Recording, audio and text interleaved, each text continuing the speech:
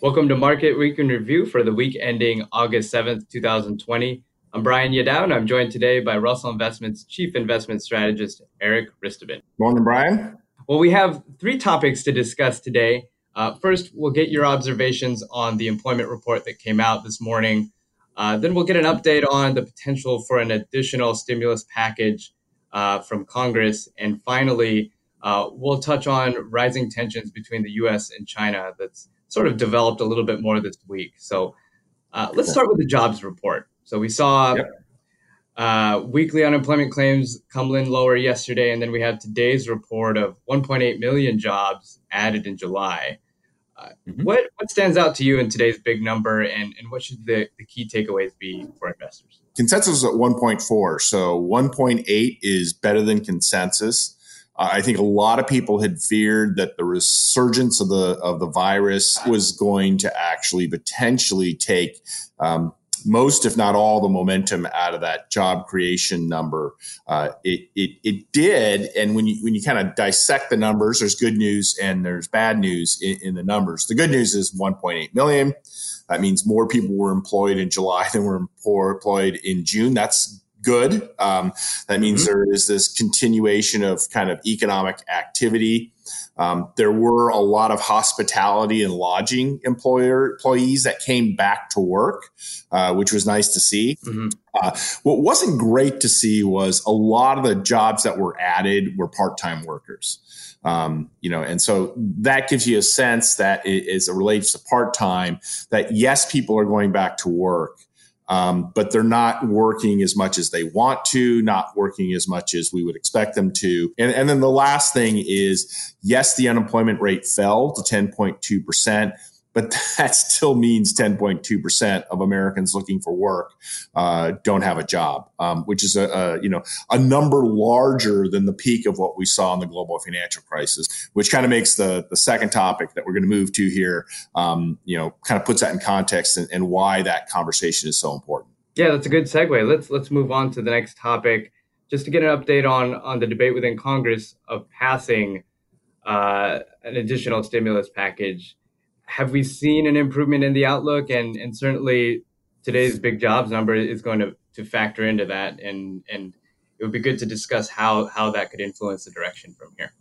Really, right now, what it is, it's the Speaker of the House and the Minority Leader of the Senate. They're the ones negotiating with the administration, principally Mark Meadows, the Chief of Staff, and Secretary of the Treasury, Steve Mnuchin. So it really is the White House negotiating with the House of Representatives and the Senate. The challenge the Senate Republicans have, and probably why Mitch McConnell's not in the room, is that his delegation has proposed a $1 trillion stimulus package. The House has proposed a $3.5 trillion stimulus, really more relief package. The problem is that even with that $1 trillion kind of proposal coming out of the Senate, they don't have enough votes to pass it. There are a number of Republican senators that really don't want to see any more stimulus being approved. It looks likely that whatever deals come to, and I think we still think there is going to be a deal, although negotiations have not gone well of late. That negotiation, you're going to need votes. You're probably going to need Democratic votes to get anything approved in the Senate. You definitely need Democratic votes to get it approved in the House. So that is kind of the loggerhead. The real disagreement, and there's many, but the ones that are really chunky is the Democrats have proposed about $1 trillion of aid to state and local governments. And the Senate doesn't want to do that. And the president, and more importantly, the administration doesn't want to do that. The other thing is the continuation of unemployment benefits currently at we're at $600, have now expired. I think that most people believe that there will be a continuing unemployment benefit. It won't be 600. It'll be something probably smaller than that. But again, going back to what I just said, you have an unemployment rate of 10%. And we don't think that number is going to improve dramatically by year end. And so, between now and when that unemployment rate gets a little bit more manageable, there's going to be a lot of economic damage, and there's going to be a lot of American consumers that are going to have to probably go into debt, into financial hardship in order to be able to live through that dead patch of economic activity. And they're not going to then be able to resume consumption. One of the reasons that the economy has recovered as quickly as it has is that the American consumer was kept in good financial stead by those benefit packages, the $1,200 checks, so that they didn't have to go into debt to live through the second quarter. And so that when the whole economy opened back up, they could actually go back out and spend in retail spaces and restaurants and bars, which they have. That's why the market believes more stimulus is necessary, because we still have an high unemployment rate. That will create economic and financial difficulty and hardship that will kind of permanently impair, or at least for a while, impair those people's ability to consume, which is going to reduce the speed of the recovery and certainly the size of the recovery. Right. Certainly a topic to cover in future sessions. For our last topic, let's shift over to rising tensions between the U.S. and China.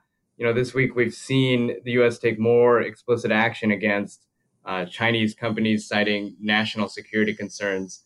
What are some of the key developments from this week, and should that be playing into the minds of investors? Right now, the policies that have been enacted have not, been viewed as being enormously significant for, the U.S. economy or the Chinese economy for that matter. But we're now beginning to move into areas with the WeChat and the TikTok executive orders where, the concern is that China escalates, or at least, retaliates for this move. And what we see is kind of an escalation of these tensions, resulting in something that, may look something like the trade war that we were in for most of 2019. And, for the audience, in 2019, the global growth rate economically was actually very moribund. The U.S. was low, and the rest of the world was low. And obviously, the pace of economic growth affects the markets very directly. And so that's where the concern is. And I think it is a concern to keep an eye on. We're not expecting a full return to that trade war status, but it's something you got to keep an eye on. And I think the market's a little nervous around that.